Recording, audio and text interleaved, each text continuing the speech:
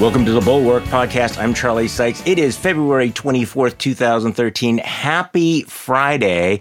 And because it's Friday, it means that Tim Miller is back with me. How you doing, Tim? You ready for the weekend? I'm doing good. Unfortunately, we tape these in the mornings, you know, so you don't get the full Friday Tim experience, right? Maybe one of these days we should tape one of these like at 8:30 after I've had a happy hour. We should acknowledge that, in fact, we're not even doing this on Friday. This is Thursday. And the reason I'm mentioning this is that I'm scheduled to do that one-on-one event later Thursday with Paul Ryan. So by the time you and I are officially talking, we've already had it, but I can't tell you anything about it. You know, what happened? I don't know. We can imagine, like, is he battered and bruised? You know, no. Do we think at this moment? Who's to say? I'm excited for you, though. There's going to be tough love. Now, tough love has love, but it also has toughness in it. Okay, so there's a bunch of things I wanted to get your take on. I have to admit that I am not totally up to speed on all of the rules and the regulations and the bureaucratic decisions that were made, that were not made, involving that horrific train derailment in Ohio, Palestine, Ohio. But it's become the usual political firestorm of finger pointing from a PR point of view. So here you have Joe Biden going to Kyiv, and you have Donald Trump going to Palestine, Ohio. And he's really making the point, I'm here, the president's not here. Why has Pete Buttigieg not showed up in Ohio? So again, I don't know a lot about the underlying issues here. Should Biden have gone to Ohio? Should Pete Buttigieg have gone to Ohio? Thank you for just teeing me up for a PR question because, boy, I'm not here to talk about rail regulatory policy. I'm sure that there are things that could be tightened up on that front. I did once consult, speaking of PR, for a private rail. And I'll just throw this out there. Rail accidents are more common than you realize. And I think this comment relates to the PR side of things. And I think the mistake that Pete and the Biden administration made was, if you are the person at the comms department at the Department of Transportation and you're just getting a little memo every time a train derails, like you're getting a lot of memos, right? And, you know, train derailments and train crashes and even deaths happen way more often than you realize, don't make the news. Maybe, I don't know, maybe it should be on the news more. Maybe it's just like, it's like a car accident, right? Car accidents on the highway don't make the news really, except unless it's local news and there's a backup, you know, on I-95 that people need to hear about before they leave work, right? So I think that is my impression based on Pete's early comments is what was underlying this mistake, like of this political mistake of just not getting out in front of it a little earlier. Now, I think that substantively, could have just turned on television and seen it was a BFD. Yeah, well, no. There were a few days where it really was a little delayed on television. Okay. I mean, it was on the nightly news, I think, the second night. And I think that, you know, substantively, you know, at least what my understanding is, and I think if you listen to what Governor DeWine says in his press conference, is that the federal government like offered help immediately, right? And there's the DeWine press conference a few days after the derailment where he says, where, you know, they ask him what he needs from Joe Biden, and he says nothing, right? You know, he says that they've offered help. You know, we have this under control. Yada yada yada. That's what the governor of Ohio says, which seems like a political mistake by the governor of Ohio. So I think that is what this sort of, you know, the commonality of train issues aligned with the fact that like they felt like they were doing what they should, right, led them to, I think, have a little bit of a PR blind spot on this one. And, you know, Pete going there today, 3 weeks, feels a little late. And I think that it is important, like in politics, you too have to understand that dealing with the merits of the case is the most important part of the job, right? That the policy part of this, the governing part, is most important.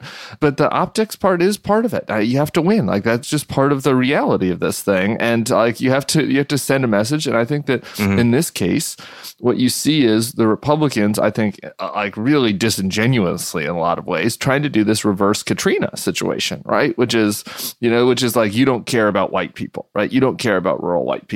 Like you didn't respond to this because it's Appalachia and these are MAGAs and these are Trumpers. Now that's bullshit. Yeah. But responding to that, you know, requires both substantive response to actually care about these people, as well as optics response, right? To go there, demonstrate that you actually care. And I think that showing it. I think that letting Trump get there first was, you know, a little bit of a mistake. I just one really quick thing before you chime in. I do not abide the fucking bullshit about how Biden should have gone to Palestine before Ukraine. And I've seen a lot of reasonable, actual, even centrist, kind of center-right, centrist commentators saying this. And I'm like, that is insane. Biden could have sent Pete or Kamala or someone else to Palestine while he tried this. Like, this is the biggest land war in over a half century. This is, tens of thousands of people dead. Just an absolutely critical world historic event. Thank God Biden went there. And that's just petty, small ball bullshit to try to hit him over that. So what about Trump? There was a certain nimbleness before we get into the fact that he'd rolled back train safety regulations, which we have to mention here. He did show up with his apparently 10-year-old bottles of Trump water, which he distributed. At least he wasn't handing out the old steaks. I mean, you sitting around the comm room and your candidate goes, you go, hey, this is good. This is a good photo op. Why not?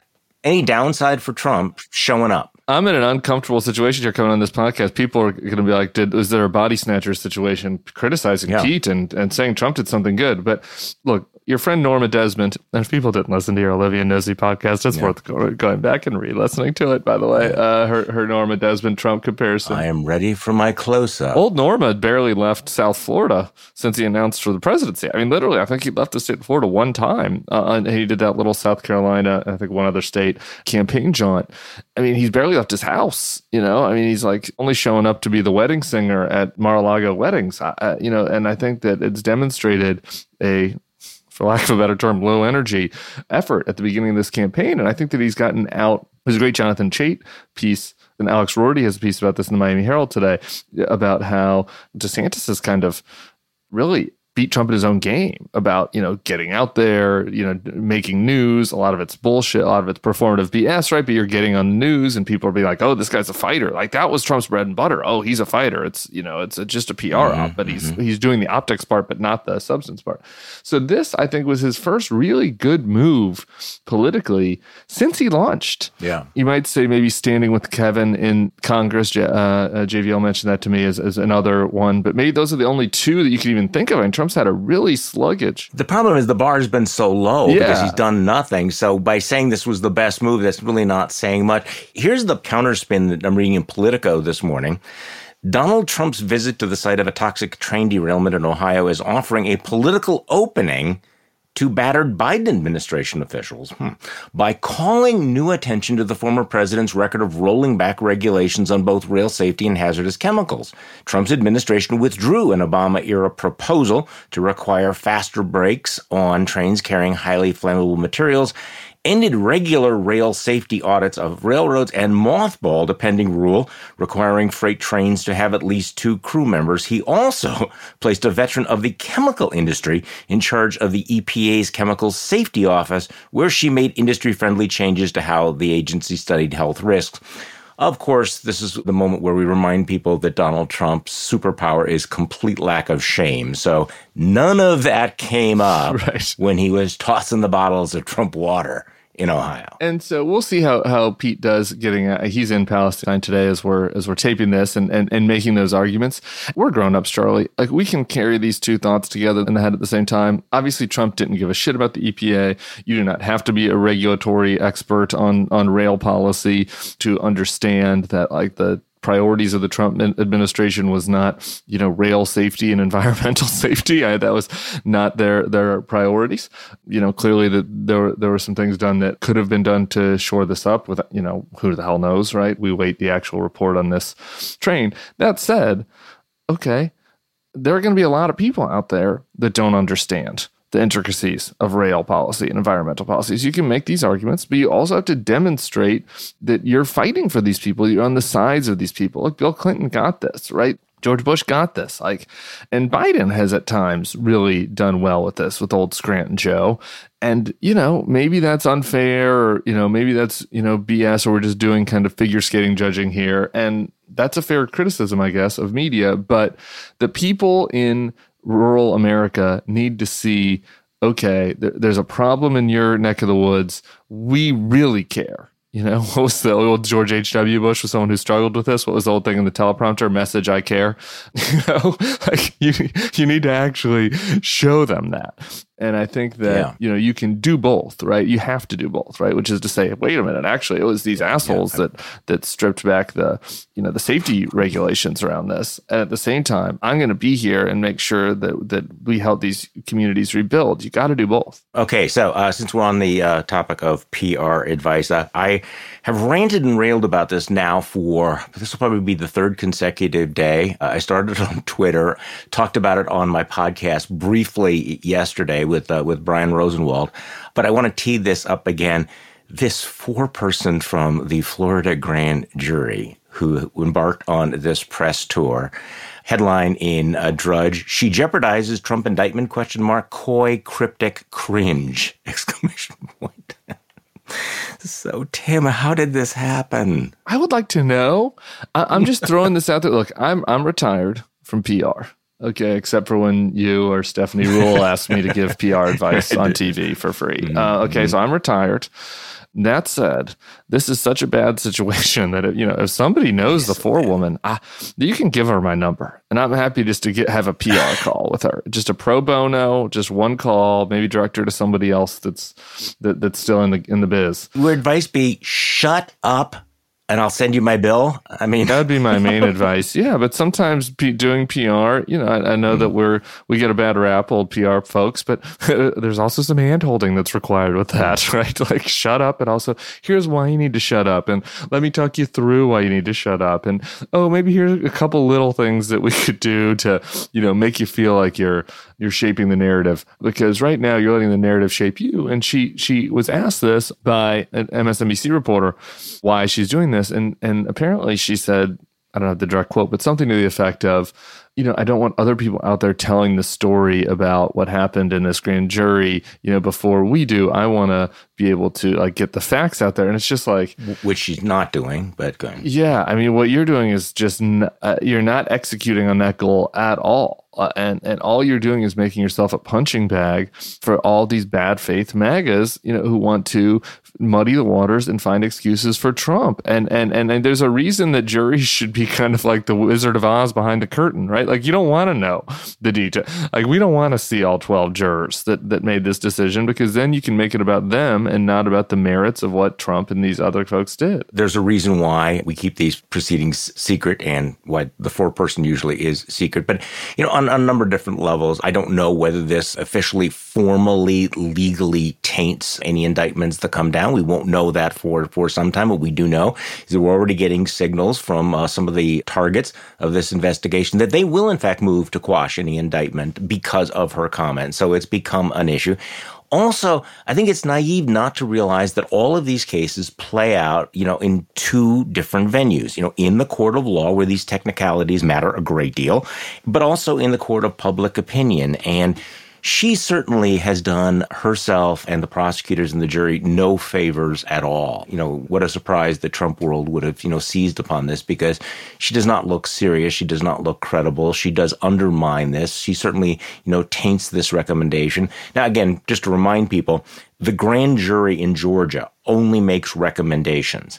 It is up to the DA, Fani Willis, to make the decision, and she will walk it through. But again, this is just not helpful, and I'm not sure that there's much that can be done about it. And as I said yesterday on the podcast, I'm not blaming the media for having her on. I mean, that's not their job, is to cover up for it. But I think that the way the story played out, sounding like it was really, really, newsworthy and important, and then it just keeps going and it becomes more and more ridiculous, really almost like a gift. Yeah, and she did several other interviews. I just two things, one confident and then one thing that might be a little mean, but it's the Weekend Pod. Fani Willis, I've heard just nothing but overwhelming, like the people that are, legal experts, that are friends, George Conway's of the world, and Ed Bakari Sellers on this podcast a while back was talking about it. I mean, she seems to be taking this seriously in a way that some of the early criticism of Merrick Garland, she moved. She was a fast mover on this and deserves credit. So hopefully, it's now been almost a month since they said indictments are coming. So fingers crossed, hopefully that she does her job and that this little kerfuffle with the forewoman doesn't ruin, I think, a lot of real work that's come out of the Fulton County DA's office. Just one other observation is doesn't it make you wonder who else is on this jury? She was elected the 4-1. I'm sorry if that's mean, but it does. But see, this is the problem. You actually don't want to see this. Imagine if we had interviews like this in every single case like this. It would be like, ooh, okay. We keep telling ourselves that the jury system is working and it's all wonderful and everything. And then you go, well, okay. All right. So let's talk about another big story that we need to get our heads around. New York Times has a very interesting analysis about Kevin McCarthy's decision to give all of the January 6th Capitol surveillance footage exclusively, not just to Fox News, but exclusively to Tucker Carlson. So the headline is, in sharing video with Fox host, McCarthy hits rewind on January 6th. In granting exclusive access to a cable news host bent on rewriting the history of the attack, the speaker effectively outsourced a politically toxic relitigation of the riot. This is really fascinating. Obviously, this is his latest move to appease the right wing of his party. But I think it's an interesting way that Luke Broadwater and Jonathan Swan put this, that he's effectively outsourcing a bid to reinvestigate the riot to his favorite cable news commentator, who has circulated conspiracy theories about the assault. See, Tim, this is one of those cases where this looks bad, but I think the reality is much worse than it even looks. Yeah, I think it is much worse than it looks. And we finally get some synergy. We have all these topics where the policy and the politics are both bad. I mean, I guess I understand in the narrow sense why McCarthy's doing this. It's nice to get in good with the biggest host on cable news. It is nice to shore up, the crazy caucus, the Marjorie Taylor Greens and, the Jim Jordans and the people that want to reinvestigate January 6th and, want justice for the rioters and all this nonsense. Mm-hmm. And so I get why he's doing that to shore up his own conference, that this is part of the demands for why, he got to be the speaker in name only. And I promised, McCarthy said on Wednesday in a brief phone interview, I promised I was going to do this. These were part of my gonads that I was carving off to give to these people. Yeah, I think the politics of this is really bad, though, for them. I mean, why would they want to do this?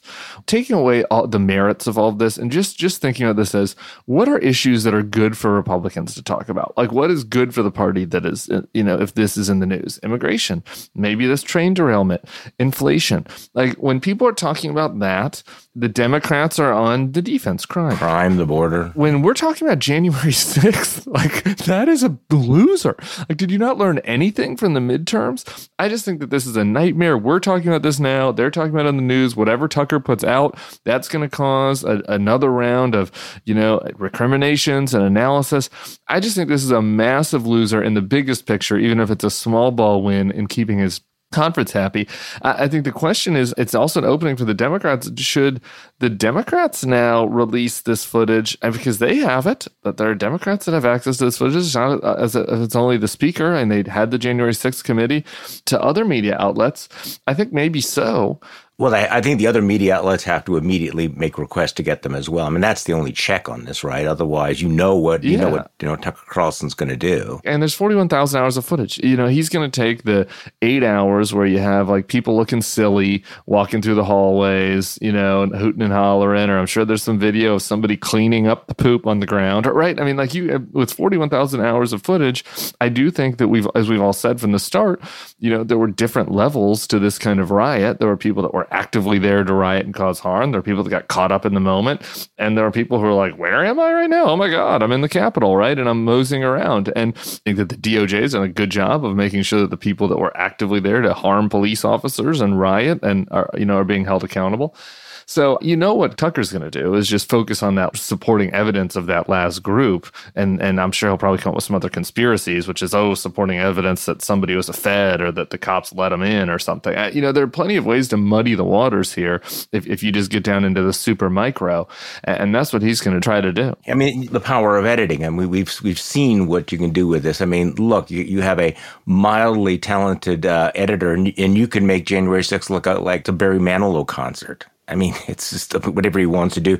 The importance is I think, for other eyes to be on this, to be able to point out the kinds of edits that he makes. Not that it will matter, not that there's any shame at Fox, and not that the Fox audience actually gives a shit about any of this. I think there was probably some raucous Barry Manilow concerts back in the early 80s. You know, people, ladies throwing their undergarments at him. I never went to a Barry Manilow concert. No? I picked him completely randomly. Surprising. I would have leaned into your expertise on that. You could have busted me. You could have said, well, what about the Barry Manilow concert in Altamont where, 20 people were... I forgot about that. I just didn't know. I was just trying to think of, it would be very mellow, in which the demographic would skew, not scary. Our people would never do this. That was Ron Johnson said. Our people would never do this. The Barry Manilow people would never riot. It's only their people, the Antifas, Black Lives Matter. He meant that very sincerely. You have to understand that he meant that very sincerely. They were people who looked like me, somebody from Oshkosh, not the kind of people that we ought to be scared down in about. Milwaukee, down in that inner city. There was no... that's just... Okay, so I know that you want to talk about the Roald Dahl story, the vandalism of Roald Dahl, and I think it's nice when we can have a disagreement. That's why I wanted to do it. We agree all the time, right, Charlie? This podcast, people love the Friday pod. I think maybe because it's just often a dunk session, but from time to time we got to mix it up for folks. We don't want people to get bored. So, are you ready for my pitch on why the Roald Dahl thing is not a big deal, and we're maybe overstating it? Well, you could tell me why you disagree with me. For starters, so I've got a little quick trivia for you. Maybe you're ready for this because you seem to be doing a lot of reading on this. But in the original Charlie and the Chocolate Factory in 1964, the Oompa Loompas were, when it was written in 1964, do you know what the Oompa Loompas were? Yeah. Mm-hmm. Yeah, African pygmies. Not orange-faced, green-haired people. And they made the change in 71 for the movie. And I think that was probably a great change. Right. I don't think Charlie and the Chocolate Factory, which is one of my favorite movies. I love Charlie and the Chocolate Factory. And I don't think that would be canon, probably, these days, if it was African pygmies. I think they made the right decision to strip that from the art. And, life moved on. It was nothing. It was not like drawing a mustache on the Mona Lisa. It was something that, made a change to go with the times. And here we are. I don't think that these, I've not looked at every single change. I don't think these changes are that. I think that. Okay, could we talk about this pygmy thing? Yeah, this is an interesting thing. And of course, it doesn't necessarily provide a justification for the vandalism by the inclusive children with hammers in the china shop that we're having right now. Yeah. Helen Lewis writes about this in The Atlantic, and one of the inadvertently funniest amendments is a passage in Charlie and the Chocolate Factory, which once explained how the Oompa Loompas, whom Dahl originally wrote specifically were African pygmies, had actually come to work for Willy Wonka. It was easy, the deranged capitalist inventor used to say in the pre-Bowdlerized version, that I smuggled them over in large packing cases with holes in them. In the newly sanitized version, Wonka instead tells his audience that the Oompa Loompas were volunteers and, quote, they've told me they love it here. Yes, the sensitivity readers have somehow recreated a classic trope from colonial literature. If those slaves are unhappy, why are they singing all the time? Thank you for the clarification, Mr. Wonka. And now perhaps your PR firm could explain why the Oompa Loompas are not allowed to leave the factory. Well, they aren't slaves anymore. I think that there's a lot of, as someone who has a 5-year-old has to suffer through children's movies and literature, there's a lot of inconsistencies in other children's art. Look, my point is, if we want to have a new version, I liked the, I always forget what his real name is, Ala Pundit, the Nick Cottagio thing. Yeah, Nick Cottagio. Okay, if we're going to reprint this, we need to at least, write that it was, Roald Dahl as edited by Inclusive Media or whatever. So, if there's a version of it out there and they don't want to call Augustus fat, okay, I don't know. I mean, should we have a little bit more sensitivity towards fat kids? Are there some fat kids whose feelings get hurt reading this, who, are fat? Not because that they're gluttons, but just because of their genes. Probably not. Is it okay? Is it that big of a deal, though? It doesn't matter. Is this not the government censors? Okay, I am not going to accuse you of being woke. We're not going library to library, taking out all of the old Charlie and the Chocolate Factories. We're not banning the original from TV. This isn't Russia. We don't have a art department somewhere deep inside the government where somebody's airbrushing over photos to get Lenin out of them. Like, that's not what this is. It's a new version by a company that may or may not be misguided. Is that big of a deal? Well, no, see, here's the big deal, because I don't use the word censorship. I know that some people like, Salman Rushdie, who disagrees with you, thought that it was absurd and that it was censorship. It is not censorship.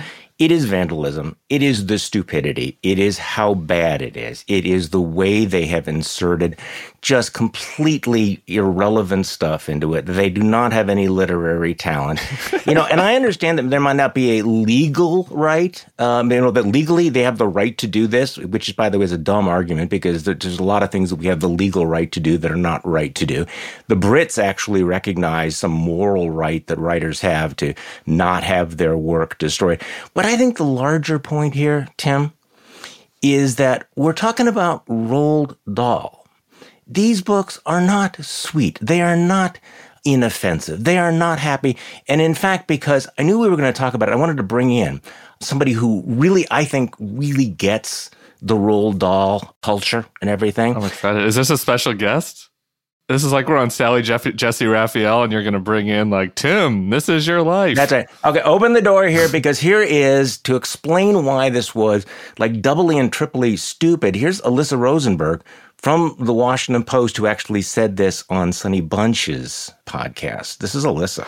This sort of boulderization misses the point, which is that the deep nastiness of Roald Dahl's work has nothing to do with sort of one-off references or which books Matilda is reading, and everything to do with the sort of deep sort of sense of cruelty and unfairness at the heart of the stories themselves, and that's what makes them great. Right? Roald Dahl's books scared the hell out of me when I was a kid, and they were some of my favorite things to read. The Witches, for example, which has the, the really egregious example of editing you mentioned, where you have that bizarre line about women's like wigs and gloves and everything. That's a story about witches who have basically like an international plan to genocide children and are competing against each other to see who can kill the most children.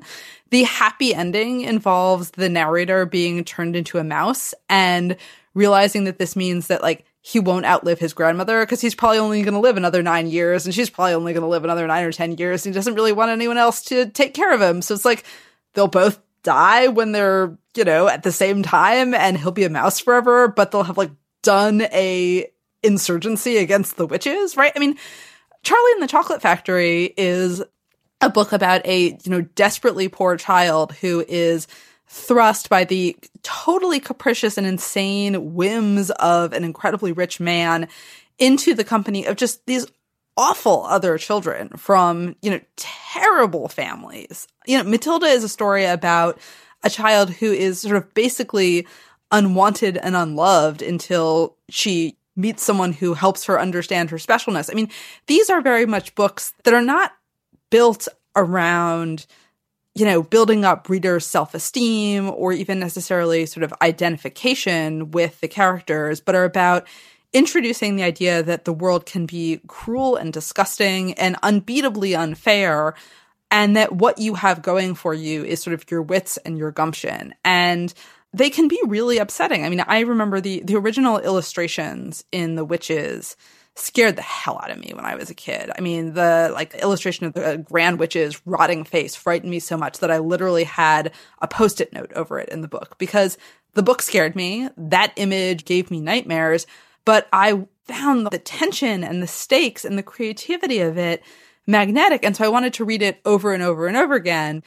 I made the part of the book that I couldn't handle bearable on my own terms, even as I was allowing it to challenge me as a reader in other ways. And, I think that a healthy diet of kids' books is never going to be one thing, right? I mean, there are going to be stories with genuinely happy endings. There are going to be the Hermione Grangers of the literary world who are smart and grow up and figure out how to be pretty. But there are going to be parts of life that are dark or unfair or upsetting. And Dahl's books are a really perfect early encounter with that. And the idea that you need to clean up these books around the edges strikes me as a double failure of literary stewardship, because you're defacing the text, but you also are demonstrating that you don't understand that the nastiness of the stories is what makes them powerful. It's not just that you're essentially committing an act of vandalism, but you're demonstrating an ignorance of the importance of the work in the first place.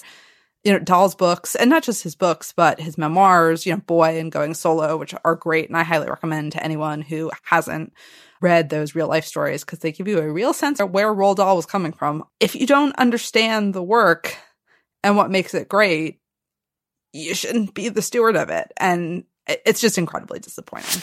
Incredibly disappointing. By the way, that was Alyssa Rosenberg from Across the Movie Aisle. So I guess the thing is, Tim, if people don't like Roald Dahl's books, and it's not your take, don't read them, but don't pretend that hacking, chopping, and flattening a few words and taking out words like fat and black and everything is going to transform them into something soft, squishy, safe, and inclusive, because that's just dumb. So that's a podcast that's about the, movie and culture industry. And I think that a criticism of what's this company called, Insight or whatever, for having no talent in editing them and for not understanding the underlying value of Dahl is a fair criticism. That's fine. Expanding that out into this being part of some politicized woke culture, and we need to have Fox News segments about it, and people are trying to take Dahl away from you.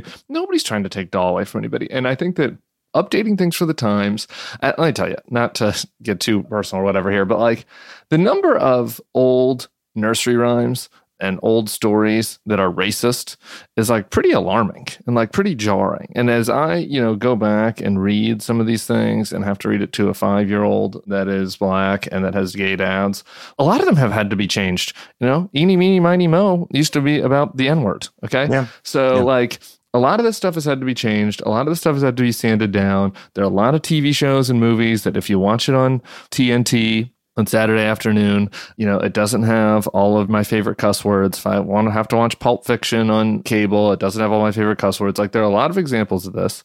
And I just from a political standpoint, this is a problem for politicians if people are saying, no, you cannot read your child the original Charlie and the Chocolate Factory. And we're going to take it out of school libraries and we're going to replace it with this terrible, newspeak, Orwellian woke version. Okay, that's something to be mad about at a local school board. But what this is a critique of this company. That's fine. A cultural critique of this company is fine, but trying to expand it into, it's not a good thing to try to update some of these old nursery rhymes and stories so they feel more inclusive for kids that are reading them. That's where this all gets a little bit, to me, to be way over the top, and I get uncomfortable with the arguments that are being put forth. Well, I'm not going to deal with the straw man there, because I think that clearly some of the updating is completely justifiable. I mean, you should take out the N-word. You don't need to, have those cuss words on Saturday television. I get that. But simply because some things need to be changed is not an argument for saying that it's okay to change everything. Merely because there have been some edits in the past does not mean that every edit by the Inclusion Collective in the future is a good idea. And I guess what you're seeing here is and Mona and I talked about it on our podcast, there's sort of this notion that we have to bubble wrap children. Okay, it's one thing, yes, take out the overt racism, and we can have a discussion about that, but I would not have a problem with that.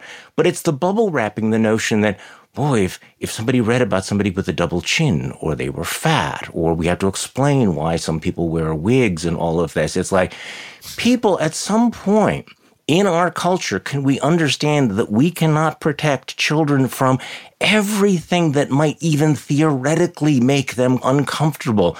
So leave out the politics. And simply because some jerk on Fox News is going to demagogue this doesn't mean we can say, that's really not a good idea. Isn't one of the things that we've learned, Tim, is that it's important to call out people on our own side, is to see, bad trends and say, okay, even though you might be subject to some unfair criticism, this is still really not a good idea. Are the Roald Dahl editors on my side? I guess that's what I'm saying. I don't think so. I don't know. I don't know that they need to be called out by me. I guess that's my point. I think that maybe that these are some well-intentioned people with no literary talent, and that's a fine criticism, I think. But I think that we can really, once we start to expand it out beyond that, I get a little bit of skeptical of some of the arguments that are being made. This is a sign of culture that our kids can't take bad news. Kids get plenty of bad news. There's plenty of bad shit in the world. Kids have plenty of bad experiences. If you're a fat kid and you don't want to read a book about a fat kid getting made fun of, I'm sensitive to that. I think that that's fine. Okay, that is okay. And I can't wait till I get to buy the copyright to your book. See how you feel when I own the copyright to your book. and nobody should change a single word of why we did it. Okay, that is a masterpiece. All right, I will not have my art vandalized, Charlie. I think we will update it to include everyone that you don't like. I'll call him a poopy head. Just edit it right now. Okay, I'm sorry. This deteriorated because I wanted to be the defender of high literature. Okay, Ron DeSantis, we haven't talked about him yet. He went to New York to give a big law and order speech, and you had a great story about the politics of law and order. So what is your take on Ron DeSantis, who's on the road, who's commenting on stuff, and who's going around the country basically saying, I'm the guy who's going to back the blue? Well, I think that the Democrats need to start to really aggressively prosecute this fight, because the reality is, if we just look at the stats of what is happening in our cities and what's happening across the country when it comes to crime, there are two main problems. Like, one is not a lot of police departments are actually defunded, but if you talk to any urban police department, if you talk to any cop, I have friends who are cops, like the culture around policing in urban environments has, I think they feel like there's a lack of support. There's less policing happening than there used to be. This is not, as we could go back and listen to my Brooke Jenkins interview, there's a way to, have more policing and more cops and not, support dirty cops and not support cop killers and all that. But there needs to be maybe greater support for policing in our cities. And that's a criticism that Republicans wield against Democrats to blame them for crime. Okay. Meanwhile, there's another big problem, which is we have this massive proliferation of guns that is just unlike anything in the history of the world as far as the amount of firepower that we have in this country. And it's unrelated to any other, first world country. Nobody else, with the exception of countries that basically have no rule of law, have this level of, firepower in the hands of the citizenry. And that's causing a lot of deaths. And so if you look at the actual stats, Matt Iglesias has been really good about this. The highest crime states are often red states. Like the top 5 highest crime murder states are mostly in the South and Southeast and Missouri. If you look at Florida, Ron DeSantis flies to New York to lecture New Yorkers about law and order and how they're not supporting cops enough. Meanwhile, the big cities in Florida have a much higher crime rate and murder rate than New York does. Why? Because they have lax gun laws, right? And so we just have 2 days after Ron DeSantis goes to lecture New Yorkers about law and order, we have a shooting in Orlando where a 9-month-old dies, and then local news goes to cover it, and the local news reporter that goes to cover it gets shot. Jesus. And they get killed. Yeah. That happened in Florida. Like, where is the law and order for that? Parkland happened in Florida. Pulse happened in Florida. Like the Democrats need to go on offense in this and not allow Republicans to lecture them about this and have to say, no, we need to support police. But yeah. You are making a really interesting point here, because the Republicans and the right and the conservative media have done a really masterful job of portraying cities like Chicago and New York and Los Angeles as absolute freaking hellholes, right? That is the image and the focus on crime. And now there's a certain justification for the fact that there are a lot of murders. But your point being, look over your shoulder at some of these red states, including Ron DeSantis' state, and look at the amount of violence, look at the amount of mass murder and everything, and look how he is responding on a policy basis that, rather than doing anything at all that seems reasonable to confront this, what are they doing? They are passing laws that I think are frankly textbook insane. That this whole idea of, constitutional carry without permits, background checks, anybody, can stick a handgun in their pocket and walk around anywhere. I mean, this is madness. And yet somehow the Republicans have been successful in saying we are the party of law and order. We are the anti-violence party, which is in many ways ludicrous. Yeah, and part of it is that, look, there is a racial subtext to this. There's a lot of people in cities, and so you hear more about city crime, right? And things are less spread out. But look, I'm just pulled up this Iglesias thread, which is really good on this. Brooklyn has more than twice as many people combined as Miami plus Jacksonville, the two big cities in Miami that have Republican mayors. So these are not even, it's not even like, oh, it's the blue parts of red states. No, these have Republican mayors, Miami and Jacksonville. And Brooklyn has twice as many people and fewer murders. Queens has more people than either city and fewer murders, right? So, you have this impression that, these big democratic cities are lawless and there's just crime happening everywhere.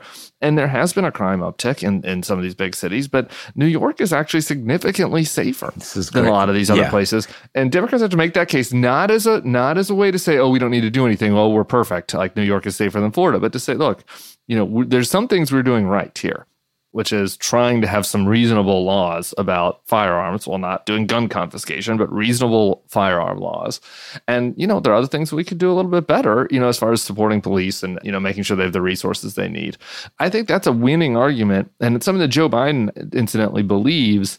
And they just can't be scared to make it because they're worried that people are going to get mad at them on the left flank. Why do people get mad at them on the left flank? Because I think that anytime you say, we need to support police and have more resources for police, there's going to be a cadre of people, within the Democratic coalition, not really a ton of elected officials, a handful, that will say, no, actually, we need police abolition. We need to fully reform police. And there do need to be some policing reforms, right? Isn't that an opportunity for Biden to stand up and say, okay, no, I disagree. Do not conflate me with these guys. We disagree on this. Yeah, we don't need police abolition. Sure, we need accountability for bad cops. Police unions need to stop protecting bad cops, of course. But we also need funding and resources for the people that are keeping our community safe. And meanwhile, we need less AR-15. Constitutional carry is insane. It's insane. No permit. I think you need to write this again. I think this is a great point. I really do. I think this is a very, very powerful point, particularly since Ron DeSantis flies out of his state to lecture other states about this while you have the carnage, in his rearview mirror. This ought to be pointed out, Tim, I just think. That's what I'm saying. Take it to him. I know that you've already addressed this question, and maybe it's been beaten to death. And I understand the people who say, why do you pay attention to Marjorie Taylor Greene? Well, the answer is she's on the Homeland Security Committee. She holds the Speaker of the House of Representatives testicles in a lockbox. And yet she's not backing off from this whole idea of national divorce, the idea that we should have kind of a quasi-civil war or a separation between the blue and red states. I mean, it's an insane idea. It's an impractical idea. It's an unserious idea. But she's getting airtime for it. She's getting some traction for it. Sean Hannity is taking it seriously. Charlie Kirk is taking it seriously. What should we make? Should we mock this or say, this is kind of scary because we're moving from sedition to secession at warp speed? Can we do both, mock? And so here's the thing to be worried about, right? Is that you get whatever the number is. And look, you had Will Sommer on the podcast, a pretty scary podcast about QAnon, and say, look, he said there are 10 million QAnon people out there. Okay, well, let's say 1% of those people are potentially able to be spurred to violence. That's 100,000 people. Let's say that's 0.1%. It's 10,000 people. 10,000 people can cause a lot of problems, right? So I think that there's reason to take this seriously and to be appalled, frankly, that Fox would give voice to this, that nobody within the Republican Party seems to want to slap her down, that they just want to eye roll. You would think that they would learn that let's pretend the crazies don't exist and we're eye roll it away strategy doesn't work, after the Capitol was sieged, but I guess they haven't learned that. They're sticking with the same strategy. I also think it's worth mocking. I mean, we can have a little bit of fun here. I just, when I think about the national divorce, the only part of it that appeals to me at all, and it is completely disgusting and I don't, but just if we're going to indulge the fantasy for a second, having to think about like the soft boys, we were making fun of Josh Hawley on the Next Level podcast, which you can listen to on Wednesdays. Please go subscribe to that. We're making fun of Josh Hawley, but you can think about all the other people. Like, let's think about the National Review masthead, like, your Rich Lowrys, and where are these guys going to buy their artisanal tomatoes? How are they going to go to the opera? Red States is going to get what? Florida, maybe they get Miami. That's the nicest thing that they get. But Jacksonville and Fresno, I assume that they're not going to be a globalist. The red country isn't going to be a globalist country. It's going to be a protectionist country. So there's going to be a lot of great American, ingenuity and resources, and that they're not going to have access to, they're going to have plenty of Cracker Barrels. That'll be nice, I guess. A lot of Cracker Barrel meals. I have other questions, though. So Marjorie Taylor Greene is from Georgia. Is Georgia right now a red state or a blue state? I don't know. And she's going to have to move across the way to Alabama. That'll be too bad. You won't be able to drive into Atlanta to go do your CrossFit, unfortunately, because that'll went into the blue country. How are you going to get your Lululemon? Are there any Lululemons in red America? I don't think so. What's Marjorie going to wear? I think there are a lot of practical issues. I like to just sort of imagine, all of the luxuries of blue America being denied the people that like to live in New York and LA and DC and pretend like they're part of this culture war, pretend like they're, out there living in whatever, Midland. Maybe we should do it by counties rather than states, because you look at the map of most states, including California and Massachusetts, and they're not uniformly blue, right? You have your red pockets, so maybe we'll just do this in a town by town. Yeah, there are more Republicans in Los Angeles County than there are in Wyoming. That's literally true, by the way. That's the part that I like to think about. I like to think about the Trail of Tears for the Los Angeles Republicans who've got to enjoy all the wonders of Los Angeles, and now they've got to move to Laramie. I would like to visit Laramie. Enjoy, guys. Little Steinbeckian trip for them to move to their part of the country in the divorce. That part is just kind of warms me up a little bit, but the practicalities are just not there. Yeah, they think the practicalities might be a little bit complicated. I've got some people on their side of the divorce in my life. I'm not looking for civil war. You know what I mean? I don't want to be on the opposite side of my Mimi. We can be in the same country. I think civil war would be extremely the opposite. So what is your Not My Party about this week? I'm looking forward to it. Not My Party is up. It was Fox. We had to go deeper on the Fox texts this week on Not My Party. Like the Jackie Heinrich thing, I think got a little bit lost. Yes. And so I really wanted to focus on that and Not My Party this week. This is the reporter who fact-checked a fake Donald Trump tweet, and Tucker Carlson went nuts, demanding that she be fired for telling the truth. Yeah. Okay. And Hannity emailed the CEO, Suzanne Scott, of the company to chastise her. And he talks about how the stock price is going down. And, there's just been a lot of discussion around, how they're full of shit. And it's kind of like dog bites man, news at 11. The Fox News hosts are stirring up animus and rage about something they don't even believe. We all know that that's happening. There was something for me about the fact that, man, there was one person at the network actually doing their job, reporting the news, reporting what was factual, and as punishment for that, she had the biggest stars at the company trying to get her fired.